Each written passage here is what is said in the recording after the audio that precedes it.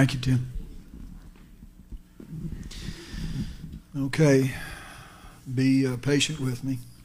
I didn't realize I talk with my hands as much as I do, so I'm limited. I got to tie one hand behind my back. So,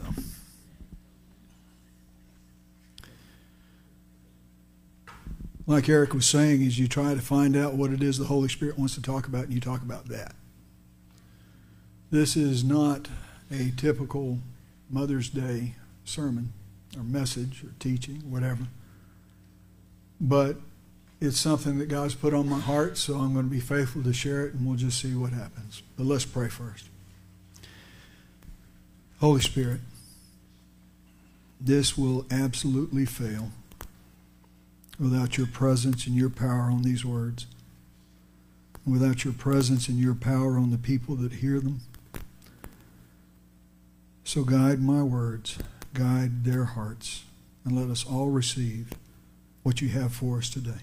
In Jesus' name, amen.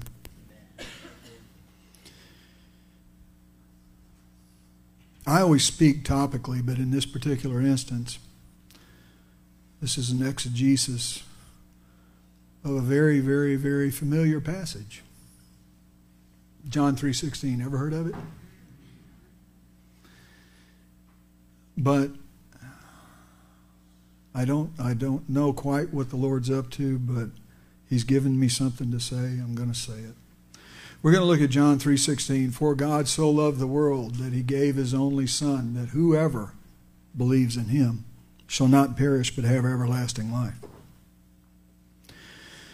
We're going to take that and break it down into 4 statements and just kind of break that further down in those groups. The 4 statements are for God so loved the world. That's number 1.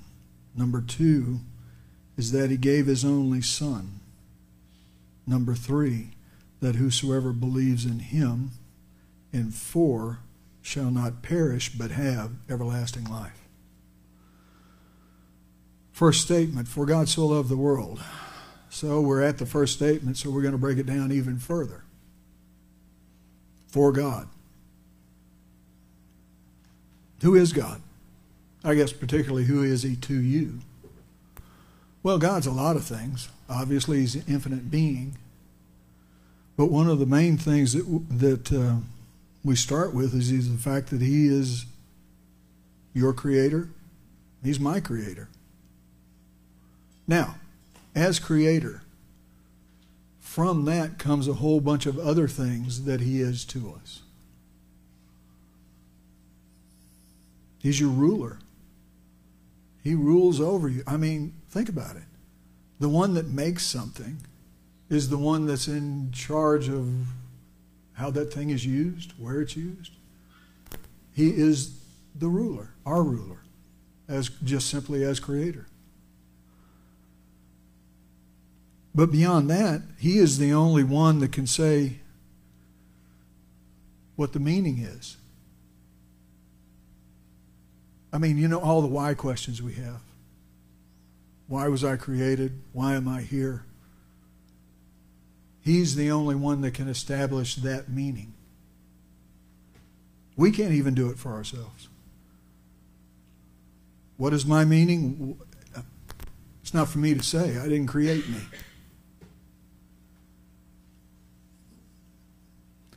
He's also the only one that can say if we have fulfilled that purpose for which we were created, that purpose that He had in mind when He created us. He's the only true judge over you and me.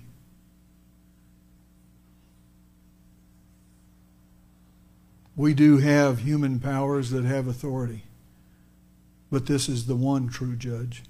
So, conclusion. In the first two words of John 3:16, the conclusion is that God is the only one with the rights to full authority over each one of us.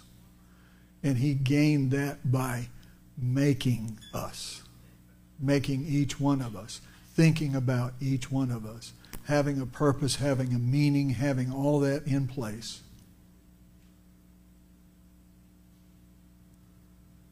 for God. So loved the world. You see, God loves the world and all the people in the world. He created all of the people in the world, as we've just discussed. And the Bible said God is love. So what do you figure He created out of? He created out of love. So every person on this planet, He loves them. And you ever thought about the fact that He loves people that we don't necessarily love? Uh-oh. He even loves people we hate. But we need to hearken back to the fact that God, as creator, ruler, has given us 2 commandments. And He says they are His greatest commandments. Matthew 22:37. And He said to him, you shall love the Lord your God with all your heart, with all your soul, and with all your mind. This is the first and greatest commandment. The second is like it. You shall love your neighbor as yourself. So does God have specific purpose for each one of us, specific meaning? Yes. But this is the overarching principle over all of that. Is that first we love God, and then we love our neighbor. And like the question was asked, who's your neighbor? I would agree with that. But more specifically, right now, you know your neighbor is not that person that lives in the house next to you. There's a neighbor right there. There's a neighbor right there. The folks that you're in proximity of, that's your neighbor. Intentionally or unintentionally. That is your neighbor. Like the Samaritan. You know, he's just walking along having a trip, and he finds this injured Jewish man. And the Samaritans and the Jews really didn't like one another. But he binds up this man's wounds. And then he takes him to some place where he can be taken care of.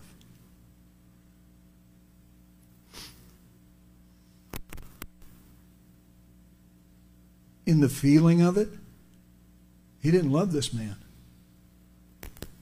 But he loved his neighbor because he knew God's greatest commandment. And he obeyed it. To love this man, not in feeling, but in action and in deed and in self-giving.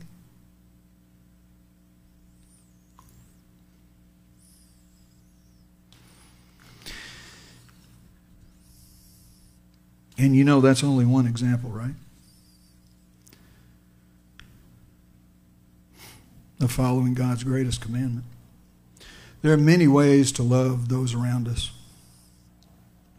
And we as followers of Jesus need to look for those opportunities to love those that are closest to us.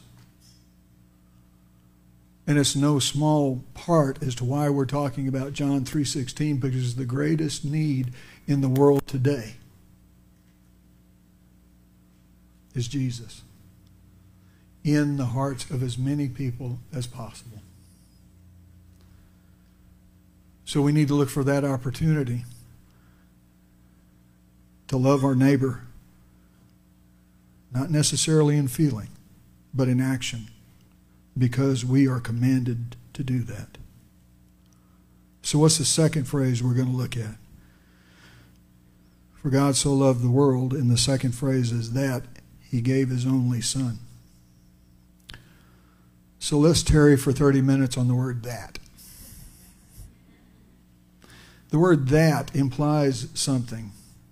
It implies that God did something because of the prior statement. For God so loved that. So what's the that?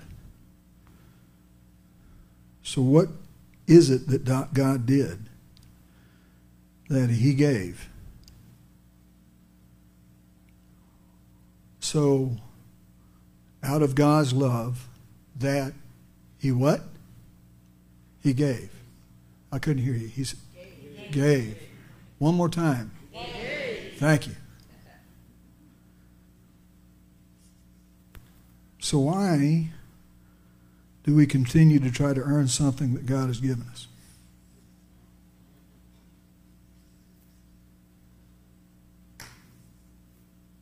God gave. He said it 3 times, one time real loud. Why do we keep looking past the gave to the earn? I got to earn this. I got to be good. Many, many people try to earn salvation by doing good. But you know, the Bible has something to say about that. Galatians 2:16.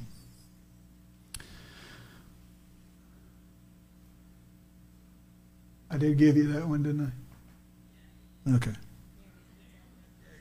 I'm not going to face it because of Michael overload. Yet we know, not we think or it might be, yet we know that a person is not justified by works of the law. Justified. Let's define that real quick. Being made right with God, the one that made you, your commander, your ruler, the establisher of purpose and meaning. Being made right with him. That's what justified is talking about. So what does this say again? It says, we know that a person is not justified by works of the law, by doing good. Romans 3:20, same idea. Put it in a more explicit way. For by the works of the law, no human being will be justified in his sight.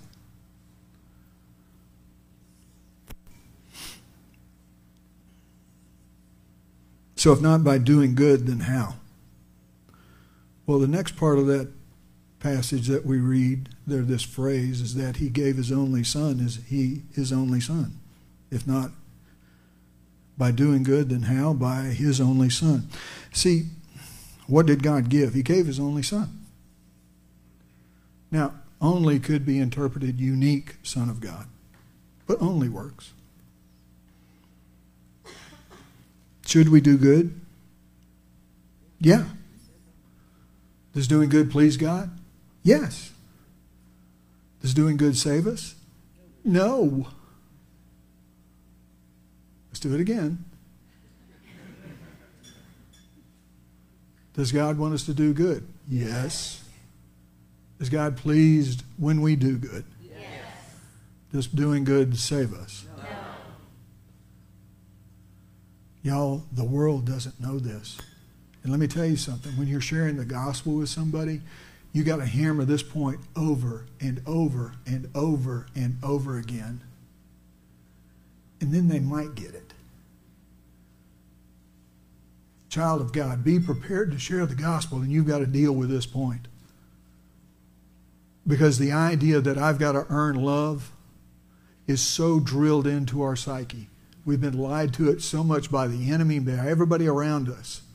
I mean, that's how our relationships are. You've got to act a certain way towards me for me to like you, and vice versa. God has agape love.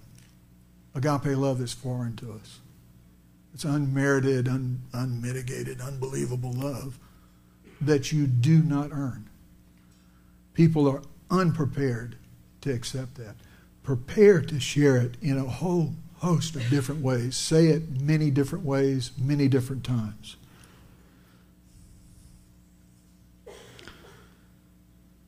We are saved only by the gift of Jesus. How? Well, that's a fair question. Let's answer that. Because the next phrase is that says that whoever believes in him. So let's deal with believe in him. This is how we are saved. The following statement is found in Acts 16:31. And they said, believe in the Lord Jesus and you will be saved. You and your household. So if it's not by doing good, then how? By believing in Jesus.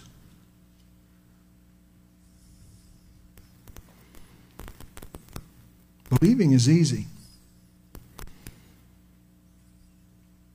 And really, until I started studying for this word, I didn't really know that was actually documented in the Bible, that this was easy. Let's look at Romans 10, 8 and 9. That believing is easy.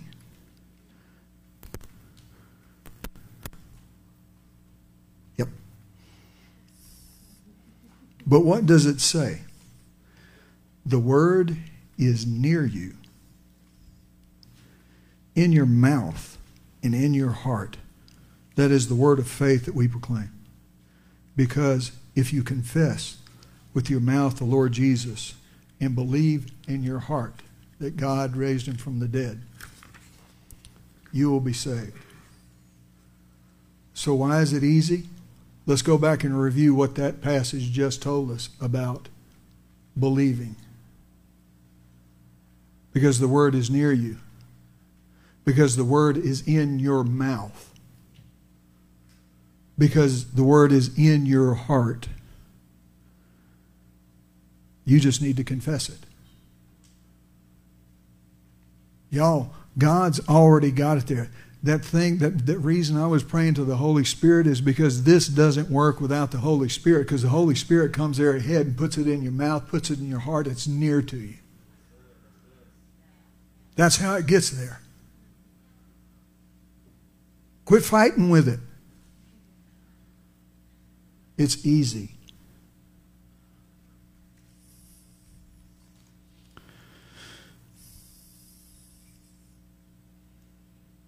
You just need to confess it. Confess what?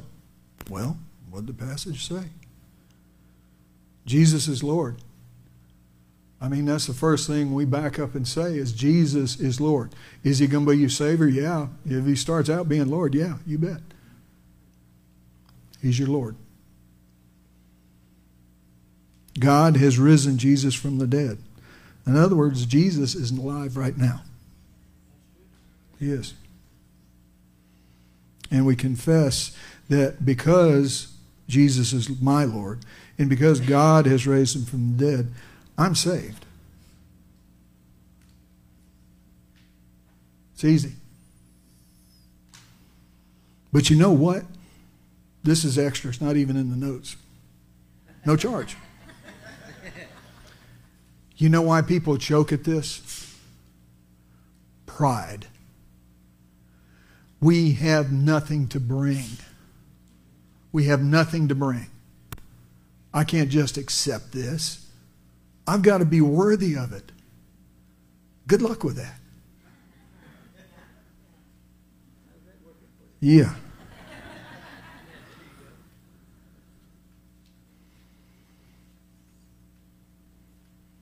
So again, the idea of this faith, this belief, that's just a confession, is easy because of the word that's used in this phrase that we're looking at now. That whoever. Nobody's excluded from that. Aside from actually having your name written there, whoever's as good as it gets as far as being easy, because it excludes no one.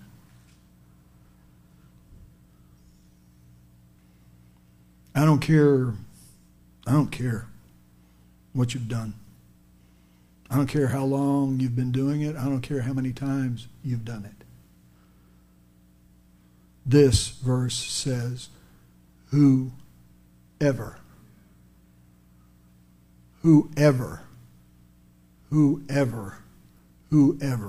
I don't care what ridiculous lying excuse is going on in the back of your head saying it's not for me. Whoever is for you. You hear me? Whoever is for you.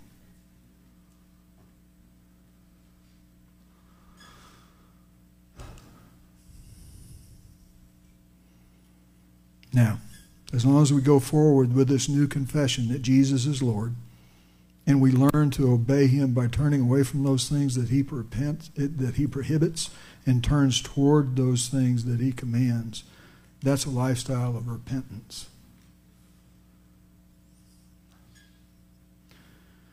And we're fixing to get a little real here, okay? But I can't tell you half-truth. I have to tell you the whole truth. Repentance is, in fact, the proof of true confession. Listen, I'm not saying you're going to be perfect. Not everybody can be like me.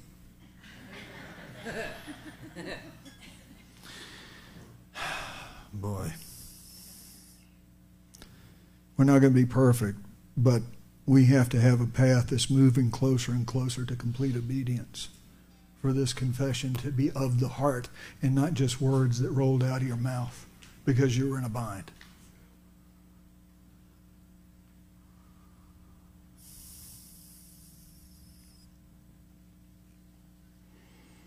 That's what a lifestyle of repentance is.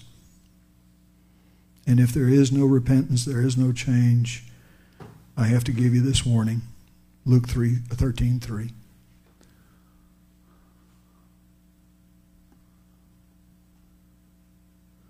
Unless you repent, you will all likewise perish.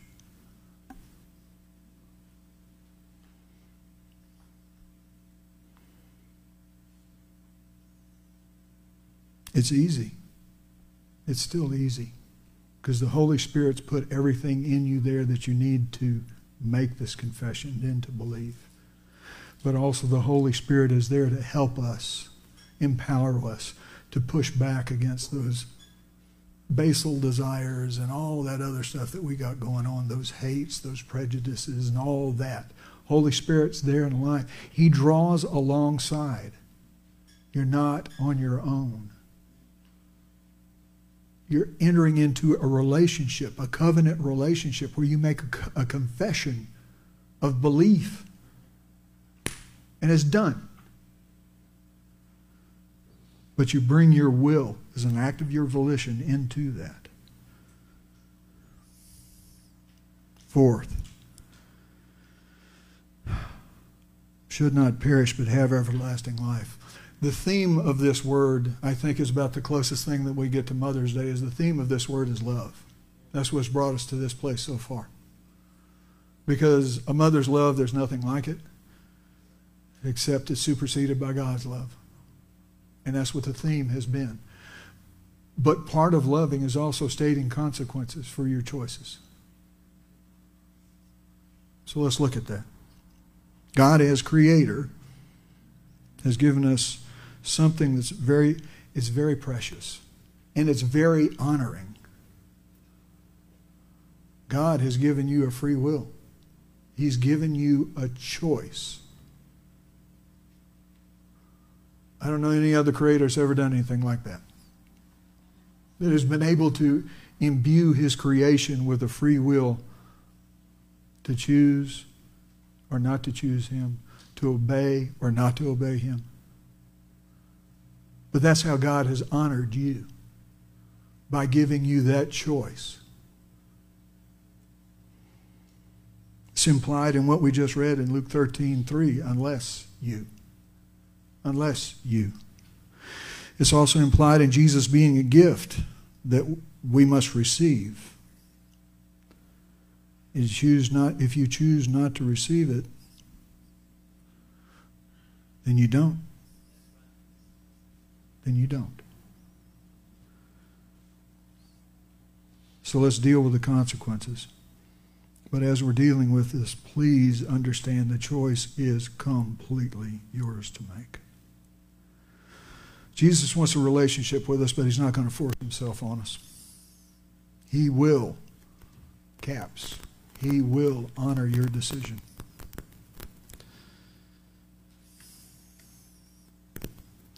If you decide you do not want him as your Savior and Lord in this life, if you desire to decline his offer of relationship with him,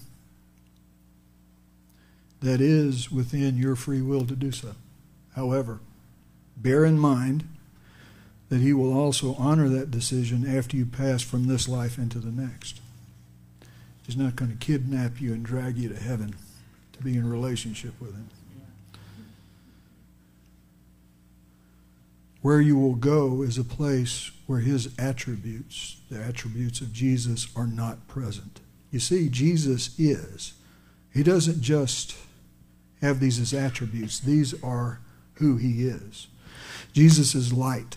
Jesus is life. Jesus is love. Jesus is peace. Jesus is joy, patience, kindness, goodness, gentleness, faithfulness, self-control.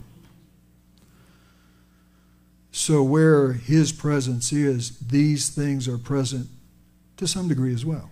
In this world, in this realm, we have a mixture of those. Ain't no mixture in heaven. Ain't no mixture in hell. Okay, now, let me address this. If you think that by experiencing love, peace, joy, and all this stuff, that you have it on board you, you don't. It's because of whose presence you're in that you have that. Okay? So, if Jesus is not present, all that exists are the antonyms of what I just named. Because either a thing is there, or in this case, its opposite is there. The universe tends to fill the void. With whatever you remove, something else comes in. So what's the place like? What is that existence like of where he is not? Darkness, death and dying, hate, dismay, desperation, sorrow, misery, despair, impatience, cruelty, wickedness, no certainty, no control, and this is not an exhaustive list.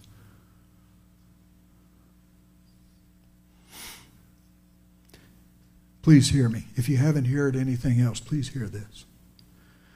What we're describing here is not inflicted punishment as much as it is God fully honoring your decision to be fully separate from him and find yourself where he is not for eternity. You want to know what this place is? It's the absence of Jesus. And if you've been asking your entire life, stay away, he's giving you that free will. He's going to honor that request, and you're going to a place where he is not.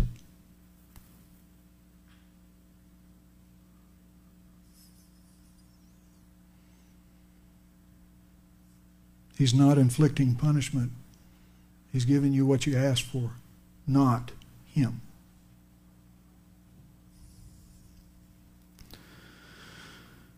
The opposite is true for those who accept and offer the offer of relationship with Jesus.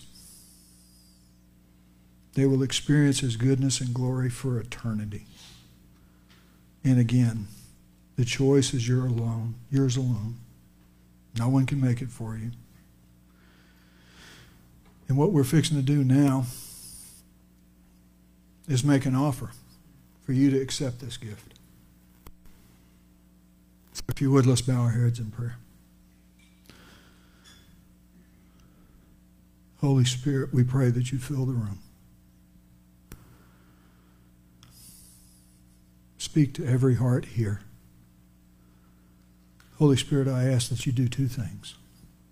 Give assurance to those that have made this confession of belief, and give boldness to those that have not. We ask you that you would speak to those that have not declared Jesus is Lord, and that God has raised him from the dead, and that I am saved. We ask that by your unction you will draw them up here so that we can pray with them and minister to them. And anybody else that needs ministry for anything else, draw them, Holy Spirit, and empower those that minister. That we can show them, Father, your true love for them. It's in Jesus' name I pray. Amen.